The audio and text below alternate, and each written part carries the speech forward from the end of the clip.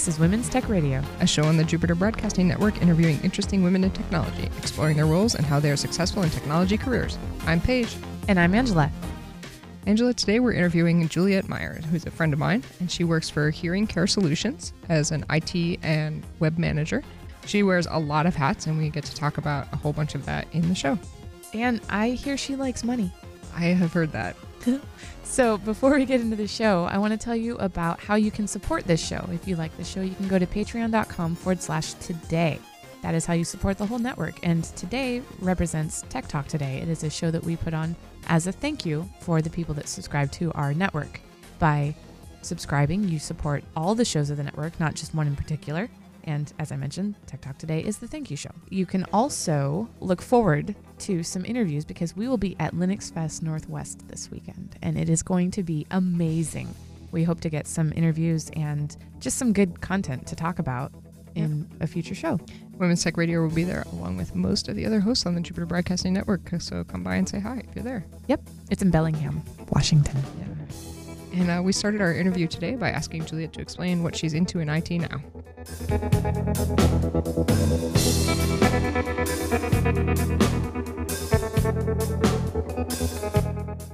Hi there, my name is Juliet and I'm really excited to be on the show today. I'm the Director of IT and Creative Services for a hearing aid company, and my role is to support all of our WordPress sites, of which there are multiple, desktop support, as well as doing all the Photoshop, managing all the social media.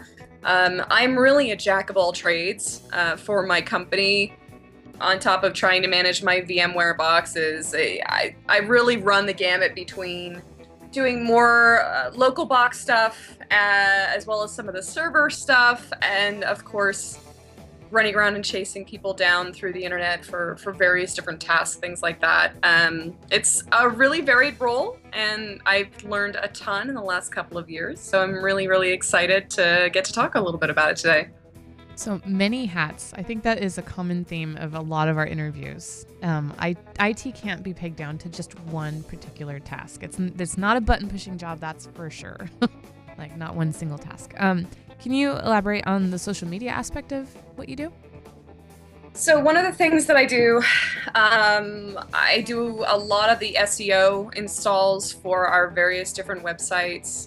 And then I also deal with some of the social media aspects. Social media is something that I have worked with throughout my last 4 jobs. I was a super early Twitter adopter. I think my Twitter handle is from 2007, my original one. I got to watch social media evolve. I used to be a community manager, actually, for a company that went from having 1 million users to 13 million users. Wow. Yeah, that was an experience. I've got some war stories from that. I used to work for a group called Map My Fitness, and so I had the pleasure of watching them grow from an angel-invested company all the way through to 3 rounds of VC funding, and they actually got bought out by Under Armour in the last year after I departed the company. But I really got to see social media as it started to grow back when they were just starting the F5 conferences, things like that. So do you enjoy your social media role? I do. The demographic that I work for is actually 55 and over, so a lot of the social media that I do presently is more answering questions and kind of directing people to the website. So, we have more of a passive social media presence at the moment than we do an active one where you might see in like a startup or a tech firm. Now, does that mean that the hearing aid company, obviously mainly is geared towards elderly, but do you offer children's hearing aids and young adults? We can. Mostly we do a lot of Medicare and Medi-Cal, Medicaid. Sure. Right. So okay. The majority, we have done children's aids, but they are the rare exception, not necessarily the rule. So, but we do have some individuals who come in through Facebook. Every now and again, but it's important for SEO and SEM to have those social media links and to push your blog. We get a lot of blog traffic actually through a couple of our different sites, so that's been really interesting to see. Obviously, that's a big deal in terms of your SEO rating. Right. Interestingly enough, even though elderly is your target demographic, it's probably their kids helping them get exactly the hearing aids. So yeah, it's definitely not all for naught. It's not all for naught. That's what I mean. That's interesting, because I was actually going to ask, like, it's fascinating to me that you're even getting questions on social media about stuff. We do. You know, it's funny, if you talk to, obviously you've got kind of the newer end of social media, but the kids now, like the tweens, your early 20s, look at Facebook as the old people network. Oh my gosh, no way. I kid you not. I kid you not. No, that's true. Oh, yeah. It breaks my heart. I remember when, I mean, obviously you guys do too, when Facebook and MySpace started hitting the scene. Yeah. Well, when Facebook first came out, you had to have a .edu to even get on. Like, you had to be in college. Exactly. Which is why I didn't join initially, because I thought that was elitist. Yep. Yeah, exactly. Yeah, I'm like, no, MySpace is fine. Right? I had 2 MySpace profiles, one for my radio persona and then one for me, because I used to work in radio. I used to be cool. That's news to me. But it's really fascinating to see, because parents, I mean, both of my parents are well over 55, and they both have Facebook pages. They both use them to connect with family. So Facebook is not what it once was. I mean, what is it? 1 in 6 people on the planet has a Facebook? Jeez. Yeah.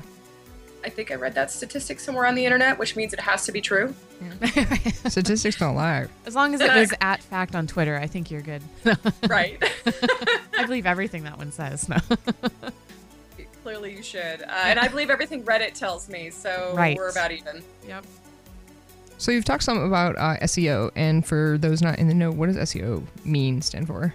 So SEO is search engine optimization. You'll also occasionally read SEM, which is search engine marketing. And what that is basically trying to kick Google in the way that Google likes to be kicked, to put your webpage up at the top. Okay. And is that a skill set like you went to college for, to learn search engine marketing or whatever? No. Yeah. Yeah, right. No. I've been out of college a while. So my degree is actually in broadcast journalism. My background is in television and radio. I kind of organically, that's a fun word, fell into this area of tech. My journey kind of started, I left Las Vegas and CBS in 2009, and actually got a job here in Denver working as a quality assurance tester. My background for QA is actually in video games. I worked for Petroglyph Studios for a number of years. They're wonderful. They're out of Las Vegas. And I think they have a new game out. They always have a new game out. I don't recall what it is, but Grey Goo, I think is the name of it. Anyway, I started doing quality assurance and testing for MapMyFitness and software, and I ended up moving into their customer service division, which included there was like 12 employees when I started, and I think it was around 100 when I departed. So I ended up in customer service and became their CSR manager, and that meant I was doing all of the software testing, and then doing all of the releases on Facebook, all of that fun stuff on Twitter, and through all of their different marketing channels. So I kind of learned about SEO and SEM in the field as it was becoming more prevalent around 2010. So I got very lucky in that I got to grow up with the position and kind of grow into SEO marketing. It was a huge part of what we did for MapMyFitness, because everything had to be very geotagged. Which is to say, like, I live in Austin, Texas, and I want to find all of the great runs or cycling routes. And so everything that we did for that company was very, very built into, we actually had a great development team. Everything was very, very stringently built into the code to encourage people to, when they Googled, trail Austin, Texas, that's what would come up. So that's really, it's a marriage of marketing as well as an agile development team. And I mean that more in the actual term of agile, not just the development style.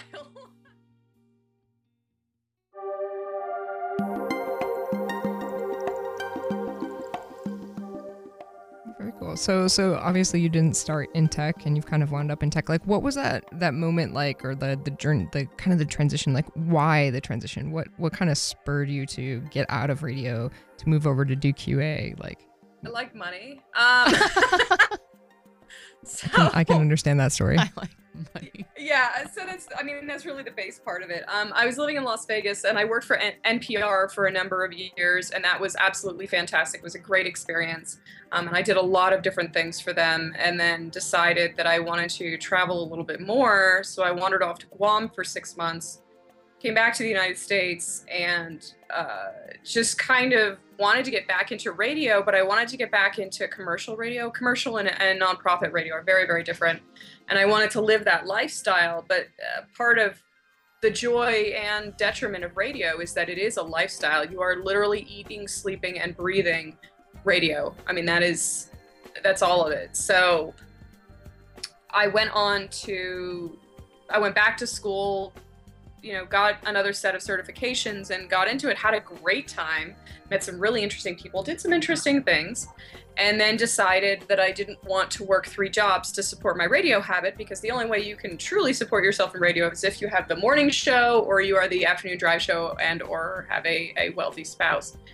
Right. So I worked 4 jobs, 70 hours a week to support my radio habit. Wow. Yeah. I loved it though. I mean, it was great. I did it for a number of years and it was fantastic. But then I kind of was starting to stare down the barrel of my 30s, and a buddy of mine said, "Hey, we have an opportunity. Why don't you come out to Denver?" And I said, "I really would like to stop working like a crazy person." Okay, so I have a question. So in Sure. my background, so I worked for 5 years at a medical supply company, and I started in the shipping department and worked my way up. Then I moved to purchasing, and then I moved upstairs to customer service, and then I kind of just became the operations manager without the title. Oops. Oh, it's fine. It's because there was an operations manager. But anyway, the point is I had to learn like all about the billing aspects and all the different like. Have you had to learn that, and has that been an adjustment? Do you enjoy it? What is your level of participation? I love my job right now. Every day is different for me. It's fantastic. I get to, it's from the little things of why doesn't my printer work, to oh god, it's on fire. Why are the servers not responding? Oh god, please help. And crisis management is something I'm very accustomed to when you work in radio, and there's flooding happening, or you have to suddenly change things, or someone says a naughty word on the air. There are a series of fire drills that go with that, and then I jump directly from that particular pan right back into the fire, which is to say a startup. And anybody who's worked in a startup knows what that comes with. It is like a 4-letter word. I still had PTSD from something called the Tour de France. So crisis management is something that I live for. I'm very comfortable in, and I'm very lucky that the company I work for now is actually run and managed by women. All of our executives, the majority of our executives, are women who are exceptionally skilled in their field. They're visionaries in their field and are absolutely fantastic. So, I've been given the opportunity to really learn how to use like a VMware machine. Obviously, my background was not necessarily in that. I have an extensive Photoshop background, so I do, I've gotten to learn more about CSS. I've gotten to really get to know WordPress in a very intimate fashion, because we do a lot of, we are very agile in our website development here. So we make a large number of changes, and so it's my job to never say no. So I'm sure you guys understand where that goes. That is the IT magic, right? Never say no. Right. So my job is to say yes and get it done and with pizzazz and a smile on my face. And I absolutely love the company I work for. I cannot say enough good things about them. They take great care of their team members, and empower their executives and their management to make those decisions that are going to make the company better. And we are doing something amazing. We are really helping people get hearing aids because it's a bloated market. People can pay up to $3,000, $4,000, $5,000 per hearing aid, and we offer them for significantly less. So I get to go home feeling good about what I do. Yeah, that's huge. Is when your job feels like it makes a difference. Mm-hmm. Yeah. What is the hardest part for you? You like the crisis. It seems like you like the learning on the job. Like what are your pain points with IT? So I have learned a lot, but there are still some things that I don't necessarily understand. When something doesn't work, like I use an asterisk phone system, and I don't program an asterisk. Fun fact, I don't program in much of anything, except maybe HTML. I'm a WordPress jockey. I'm not a dev. So when I run into something where I'm going, this is the way. My problem is when you look at a problem and it's above your skill level. Mm-hmm. And it's that moment of, I need to get everything back online and back in okay, but I'm not exactly sure how to do that. Fortunately, we have a wonderful offsite IT team that I can call on and say, hey guys, this is above my pay grade. So what's broken? And they're fantastic, and they've actually been great tutors and have been very helpful. So it's been a really, really good experience, but definitely my challenges are when I come across something where I just have absolutely no idea. Like I had to teach myself Active Directory. I had to teach myself how to deal with a Microsoft Exchange server. I have several things that run on SQL, and while I've done a ton of SQL queries, which I hate, by the way, if I had to choose one thing to hate, I'm gonna go with SQL queries. That's not a bad choice. Yeah, no, I don't feel like it is. But yeah, that's, I think, my biggest challenge. Like I think if I worked in a different company that had a different management, I think if I had a different management team, my experience would be very different. There's, I remember in other companies, there's that jockeying for tech supremacy, or who knows the most things about X, Y, and Z. And I have an incredibly supportive management team. I think probably dealing with the Macs is probably my least favorite. Fortunately, my boss, the COO of the company, is fantastic and speaks Mac more fluently than I do. So yeah. Yeah, that check superiority, like I've definitely run into that. I think one of the biggest problems I had when I was working in IT was that culture, the IT culture where what you know is what makes you valuable. So sharing what you know is not necessarily a good move on your part. And so kind of breaking down those walls of like, hey, let's make this information open. It's all online anyways now, guys. Like, let's be a team. Yeah. Stack Overflow is your friend. But like, especially with geek culture, like what you know and how smart you are is how valuable you are. And kind of breaking those barriers down is very difficult in some of these older entrenched IT departments. So that's really cool that you found a space where that's not the case. Like, very rare. I'm so protective of my company because they've been so good to me. But it is rare, and you find that, I think, more in a male-dominated culture. In some of my previous companies, and I won't name names, people were retained, whether because of the knowledge that they have or because they built something that was vital, even though they had no business being in the company anymore. They were jaded, they were bitter, they were upset. Yeah. But they were retained because they had a certain skill set or because they had coded something that only they knew how it worked. Because you run into that technical debt issue if you want to try and fix that particular code base. That's a great term for it, technical debt. Mm-hmm. I did not come up with that term. I stole that from someone else. Oh, yeah. No, it's a buzzword. It's a perfect application of the word, though. It is that, you have to pay back this technical debt or you have to deal with some jerk. Mm-hmm. Your choice. Mm-hmm. Yep. And most companies are going to choose the jerk because it's cheaper. Yep. It's so expensive to bring on new people, especially at that level. Mm-hmm. Yeah. It is really fascinating once you kind of dig into HR management at all, is like the most expensive part of people is onboarding. Like we are very, very expensive to onboard. Your productivity in most companies doesn't hit its normal until at least 6 months in. Yep. And it's a miserable place to be in. And I mean, fortunately, we're not bringing any high-end tech people here, but even my call center representatives or any of my middle, that kind of middle management section, it's a long time before they're onboarded. And we find that here, even though it's not we're not an overwhelmingly technical company. And so you've talked a lot about learning a lot of different things on the job. What are your favorite resources? Aha. My boss. Nice. Honest to God, she's my favorite resource. So that one-on-one kind of mentorship almost is really super valuable for you? Yeah, being able to sit down and talk to somebody because her background is actually she did a ton of QA work. She's done project management. So she's extremely valuable, and she knows the business so well. So the team that I have here is absolutely the best resource that I have. My peers are fantastic. My bosses are fantastic.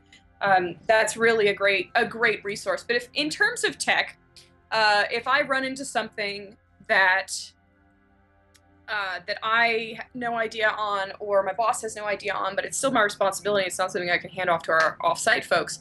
Skype and GChat, to be perfectly frank. I have a huge network of friends who are developers, who are DBAs, who I'm still in contact with. And so when I run into something that I just can't seem to crack, I will absolutely reach out to them. And either they'll direct me to a blog, or they'll direct me to something that they've worked on, or they'll simply write the SQL query for me. Yay. So you're living your network is your net worth? Yes. Yeah. That is true in my personal life as well. That's my skill set, is my Verizon network. So like I've got friends who spent the last few years working in WordPress, and so when I run across something that's rough like that, it's your ability to use Google. How good is your Google foo? If you don't have a network to reach out to, how good is your Google foo? All right, so one more question on that. How do you get over that fear of asking questions? Because I think a lot of people that we talk to kind of have that initial fear, and a lot of people that I talk to who are just getting into software are like, I don't want to sound dumb, or I don't want to feel like a burden. Like, what kind of let you have that transition to not feel that way? Is it just spent a lot of time interviewing people? I'm an extrovert, unlike most of my comrades in tech. I know there's a lot of introverts in this field, and it makes sense because you truly geek out about this stuff. Like, I get to sit here and talk about Google algorithms for hours, but I think it's getting over that hurdle for me is understanding that I didn't start out in this field. Like, I accept that I know nothing Jon Snow. Like, there is a lot of there's a lot of sections of this that I know nothing about, and I'm okay with that. But the only way to learn is to ask, and more importantly, most tech folks, if you ask them, they'll talk ad nauseum about this stuff. They absolutely love to goob about it, and I have a lot of experts in various different areas. Like I've got people who work for cloud storage companies who could talk endlessly. Like I've got a buddy who's an evangelist for SolidFire, one of the cloud companies out in Boulder, Colorado, because that's where all cool tech things are these days, apparently. So it's human nature. Folks like to talk about what they do for a living. They like to talk about tech. Really, just asking them, they're happy to yammer about it. Yeah. The one thing that I found is that most geeks are introverts, which is always hard to deal with, but they have passions, and it's what makes us geeks. Like being passionate about something is why we call it geeking out on something. Is so if you can kind of find those people in your network or meet those people at meetups or whatever and find their geeky thing, and you're like, oh, that's the thing I need to know about. And then they turn extrovert. You just like momentarily pull the string on the little toy that talks, and it just goes. Yeah.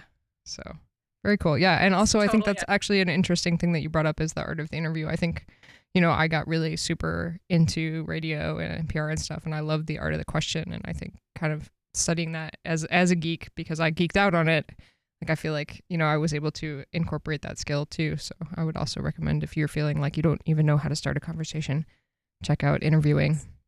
Listen to NPR for a few hours, Morning Edition or Fresh Air. Yeah. Yep. Totally.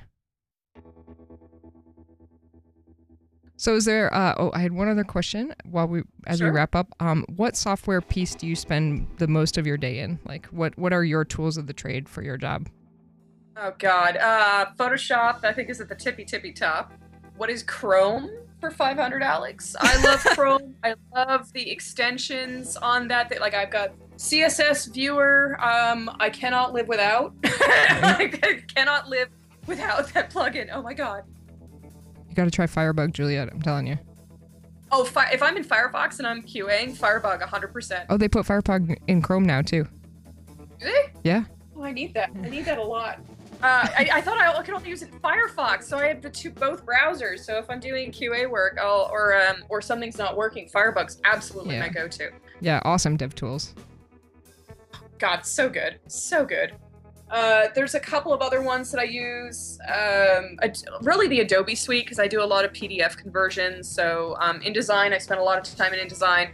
Obviously, WordPress, and more WordPress. I can't live without Dropbox. Microsoft Office, just for they've done some cool stuff with PowerPoint recently. I know it's really rare to actually give props to Microsoft for anything, but I really do love PowerPoint, as well as Excel. But yeah, I think Photoshop and Chrome are really where I spend the majority of my day. Yeah. There are so many good resources just on the net as it is. That's really where I spend a lot of my time. And I can't live without Spotify, just for the record.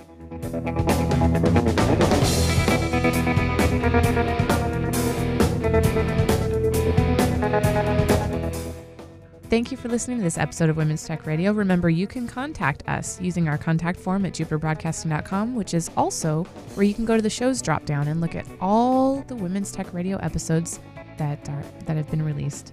And there you will also find the transcription of the episodes, which you can also find at heywtr.tumblr.com. You can also check us out on iTunes or follow us on Twitter at heywtr. And if you have a moment, take the time to leave a review on iTunes and let us know what you think of the show. Thanks for listening.